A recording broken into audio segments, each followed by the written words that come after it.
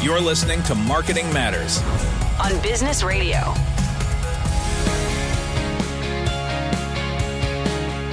Welcome back to Marketing Matters here on Business Radio, Sirius XM 132. I'm Barbara Kahn, the Patty and J.H. Baker Professor of Marketing, and I'm joined by my co-host, America's Freed, the Whitney M. Young Jr. Professor of Marketing and the Brand Identity Theorist. And this is our Spotlight segment. And up next, we have, and we're thrilled to welcome Melissa Hobley, who's the Global Chief Marketing Officer at OKCupid.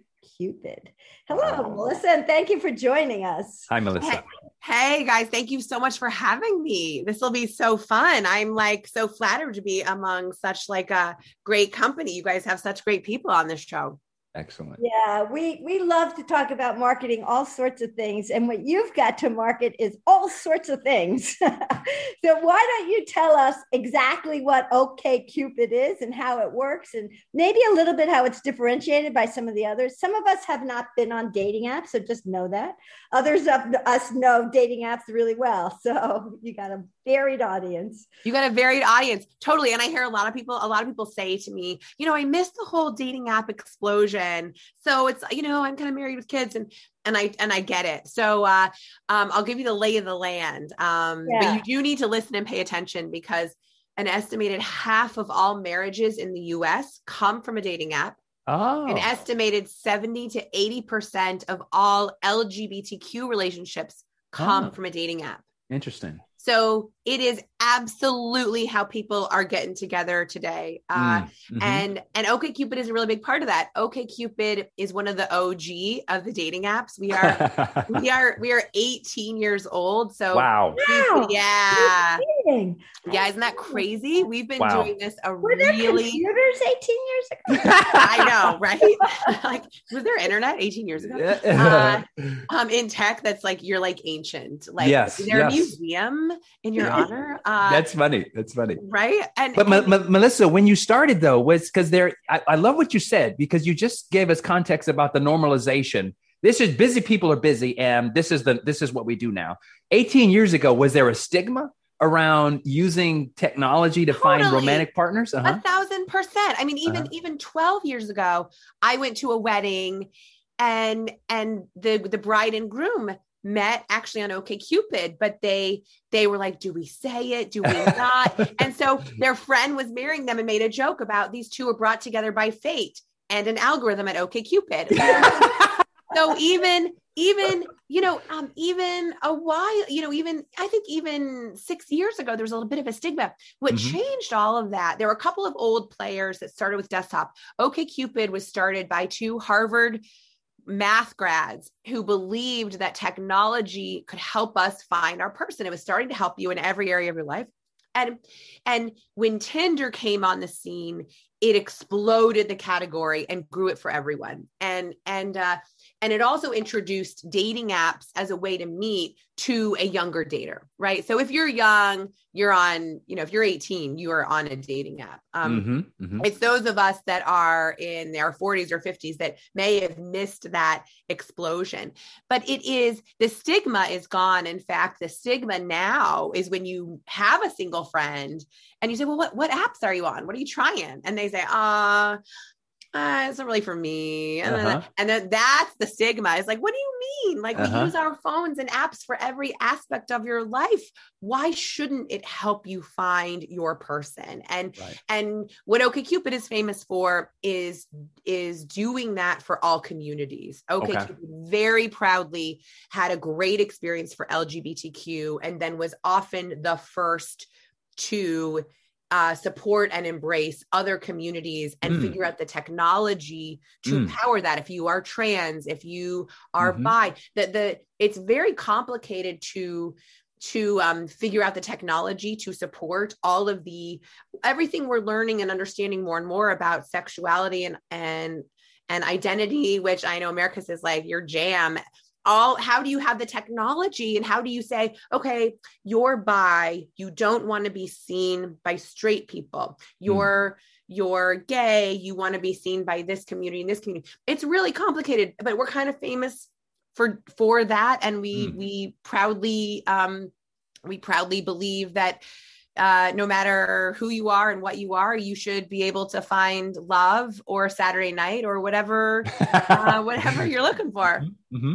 So that's a particularly tricky job for a marketing professional, because the only way it works is if you have the network, and you can't have the network unless you have success. So it's kind of a little bit of a chicken and an egg story from a marketing point of view. So how do you solve that problem? Mm-hmm. It is, but it is the most fun marketing challenge I have had in my entire career. It is fascinating. And it's interesting because I'm in a business where I don't want all of you to be coming back and back and back. For some of you, I want you to come in and then get the hell out. Right. I want you to meet your person and leave my business. So it's a very interesting, space to be in.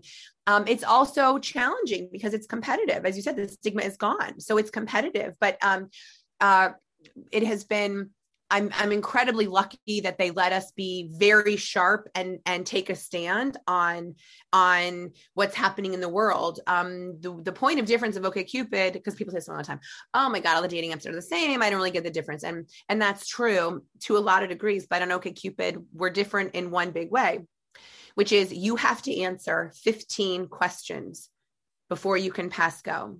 We have 3,000 questions. Those questions power the algorithm, and they help us decide who we're going to show to you, Barbara. Are you Americas, or are your single friends, whoever's single? And those questions are a living and breathing thing. So when Black Lives Matter became a watershed moment, we were the only dating app to add 15 questions about social and racial equality. Oh, that's interesting. Yeah, that's so smart, because that's interesting. That's what people talk about. How do people not do that? We were the only dating app with a badge that said Black Lives Matter, which is like, if you're young and you're in Boston or Philly or New York or LA or Berlin or Paris or London, all that we're global, or Delhi, you don't have a car.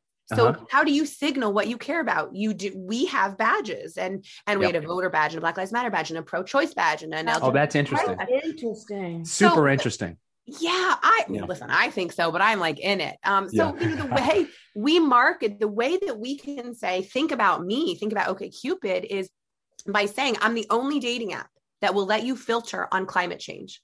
Oh, interesting. I'm the only dating app that will let you filter on Trump. And now technically you could filter either way. But I will tell you how young women in cities are filtering, how they use that filter. I have a guess on that. Yeah. You have a guess. You guys are Wharton. You probably have a very good, informed guess. So that's what's so awesome. But just to jump in, Melissa, because I love your point that you're making here, because you're putting a lot of the science behind the ability to, and presumably the theory says that, I guess the underlying theory is that you want to find someone who's very similar to your own core values to have a high success of being a romantic partner or having a really good friendship, relationship, blah, blah, blah.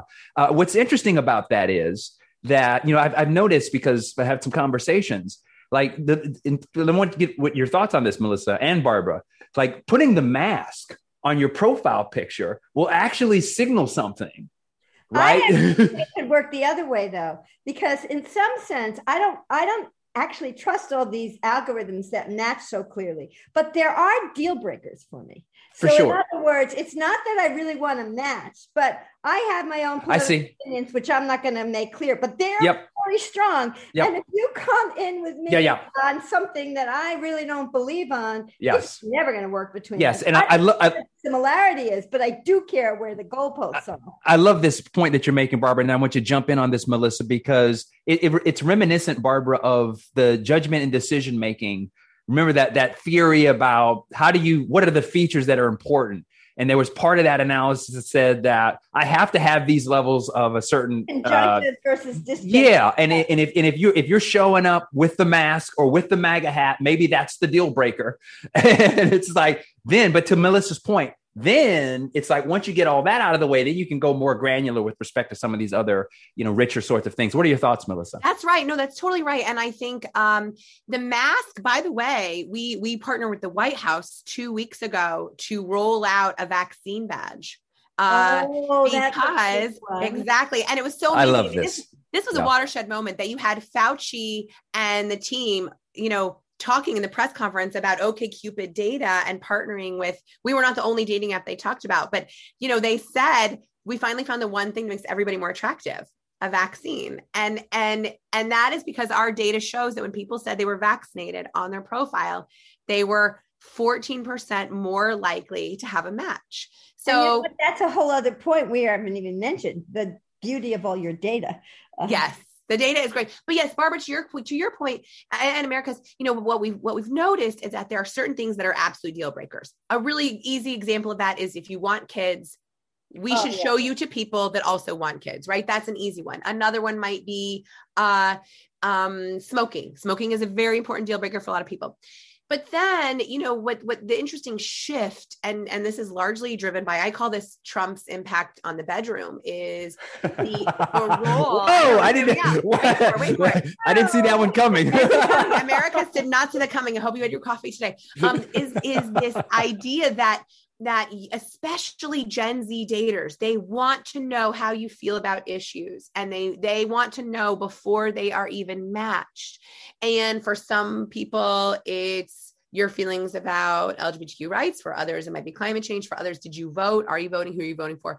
And for others, it might be travel or music. So those are the, to kind of circle back to that, what people are into and what matters to them is important. And so, you're never done improving, but we do a pretty good job of capturing that and matching on it.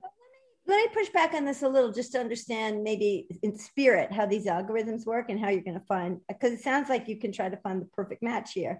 So I can understand these things that are parameters or deal breakers, that, smoking, not smoking, things like that. But there's some things that maybe I like something, but like what I like about Americus, for example, not that we're dating, but what I like about Americus is that he knows so much about music and I know nothing about music. Oh, that's fair. Yeah. And so if you ask me about music, I'm going to say stupid things, but that doesn't mean I don't appreciate someone. Oh, that's interesting. Life. And I don't know how to even articulate the fact that he adds value to my life in categories I know nothing about. Yeah, that's interesting. I think that's a great question. And that is a great example of, if you are passionate about it. Americus may be the kind of person that also says, I don't need, it's okay if you're really into music and it's okay if you're not, or Barbara, if you were single on an app, you might tell us, I don't feel strongly about music, but I'm open to someone that does. Because again, to your point, it brings this balance. But if you are a passionate traveler, or let's say you are passionate about climate change, think about all the micro fights you're going to have with someone who is not, right? Think about, you order food and they don't take the box that says, don't send me the plastic spoons. Just think about, they get all the plastic bags from the deli or the supermarket, the plastic. Just think about all those little teeny tiny things that are going to add up, and that might be incompatibility. Yeah, that makes sense. I'm Barbara Kahn, along with America's Reed. This is Marketing Matters. And we're joined by a very interesting guest today, Melissa Hobley, who's the Global Chief Marketing Officer at OKCupid. And she's explaining a little bit about how you have to answer a whole series of questions to be on the app, about things that are deal breakers for you, or maybe they're not deal breakers. And then, so tell us how the process works. Once we get these questions answered, do you send me up 3 dream dates, or how? We send a guy via drone to your it's like the female version of Weird Science, you just construct we make them, 3D printing. You answer these 15 questions. Most people go on to answer 50. Some people answer hundreds. But you answer these 15 questions. And by the way, you can skip over, if you're like, politics is not really that important to me, you can skip over that. If it is, you can go down that rabbit hole. But you answer the 15 questions and then you're off and running. OKCupid is free, by the way. You have a really great experience. Yeah, we're free. Okay. And so then we show you people, and you see with every profile what your match percentage is. So you could be, a 94% match means you guys have answered question and your preferences are really similar. I see. And you can go in and actually look at what are those questions where we match and where do we disagree. Interesting. Oh, I see. Wow. That's really analytical. I want to go back to Barbara's point, though, because she raised something that I think is super nuanced here. And the idea, it's the underlying theory of what makes a good relationship. Is it similarity or is it complementarity? Right. So I think, well, the way I was hearing Barbara's point is like, you're going to have to at least bifurcate. Like there's a set of issues that I'm open for complementary connection with, right? This person doesn't like music. Or I know music, or this other person doesn't. That's fine. That's awesome. We can grow from each other. But then there are the other things I think Barbara was pointing to, which is like, these are the core values and these aren't going to budge. So I need to, so it's like a two-step process. I need to, exclude the core, if you're not hitting the core things, then you're out. But if you are hitting the core things, then you open up this next step, which is to say, let me look for sort of walking that fine line of complementarity and also similarity to figure out that perfect match. Would you say that's a fair characterization, Melissa? I think that's a totally fair characterization. And the reality though is too that you have got to meet in person to know if there is a spark. You're a believer in person. None of these. Oh my God. Yes. There's a woman, Dr. Helen Fisher, who's a friend of OKCupid, and she's a cultural anthropologist. And she says that dating apps are introduction apps, that dating is the wrong word for dating apps. And I really can get behind that. You cannot know if someone is right for you based on only what the dating app does. It is the way that Americus laughs, and it is like with his heart, and it is the way way that Barbara Melissa, I sound fabulous. Keep going. Americus, you're in. And it is the way that when Barbara leans in, you feel like you are the only person in the world that she is listening to. So those intangible things I cannot, and I mean, that's so crazy saying this to you, but I cannot know that as a dating app. I can do a really good job capturing the stuff that you care about, that you love travel. So I cannot show you to somebody who's like, I live in Texas. I'm like kind of cool. I like no desire to see the world. Like I already, that's like not a good thing, but I can capture the things and I can make you think about those things that matter to you and then say, hey, you guys should chat. Here you go. You guys should chat. When the election was happening. Is it like Tinder? Like, I really don't know how to do this, I must say. Yeah.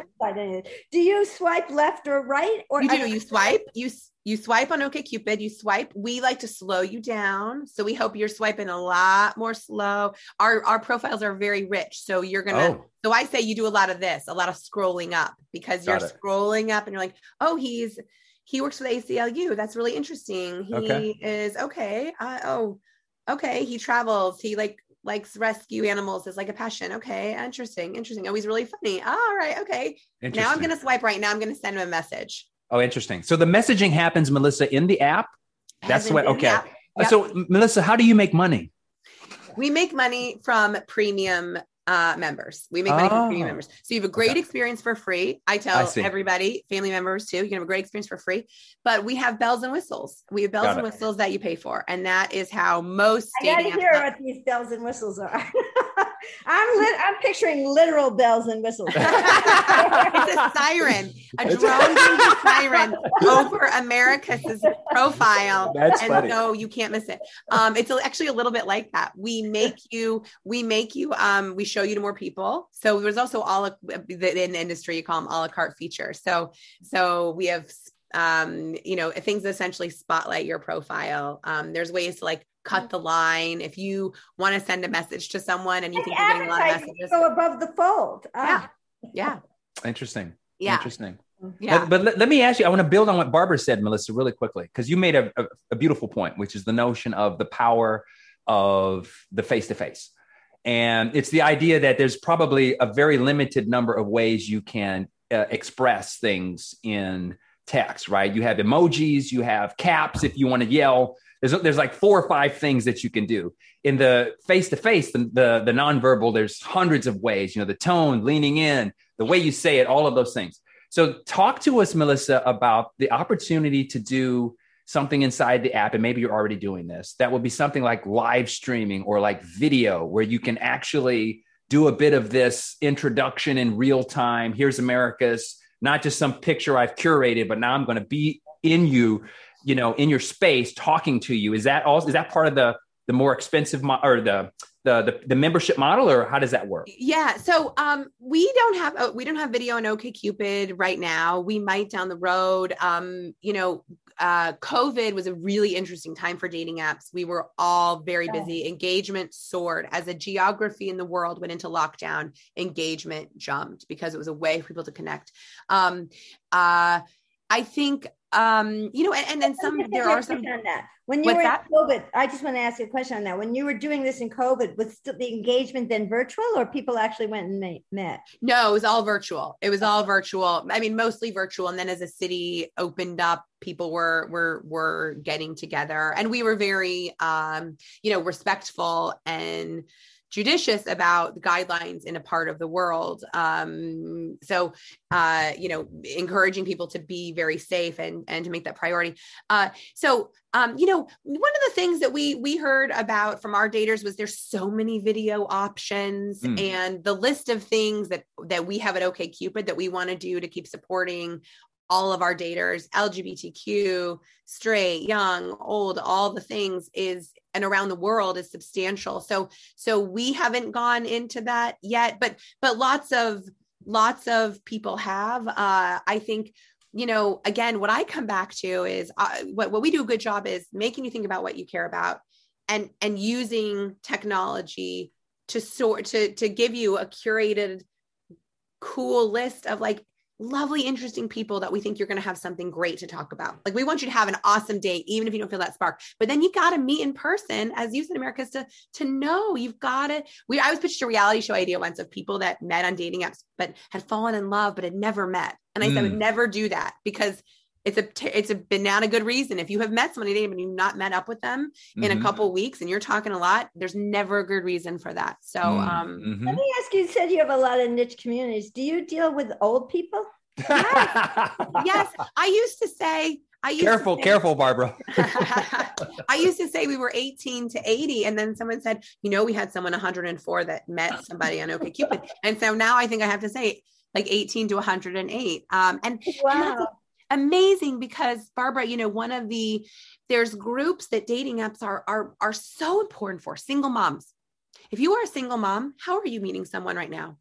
Where's your time? I don't see it. Right. And let's be real. The reality of single moms, they cannot afford a sitter to go hit the bars and see if you're going to meet someone. Are you going to meet a quality guy at a bar? I don't know. And the sitter, and like, what if you're a frontline worker, the shift organization. So dating apps are really powerful. That I just onboarded one of my mom's good friends. She's a widow. She's amazing. She's in her early 80s. And we did pictures. And we talked about how she used to do marathons. And so all ages are on dating apps.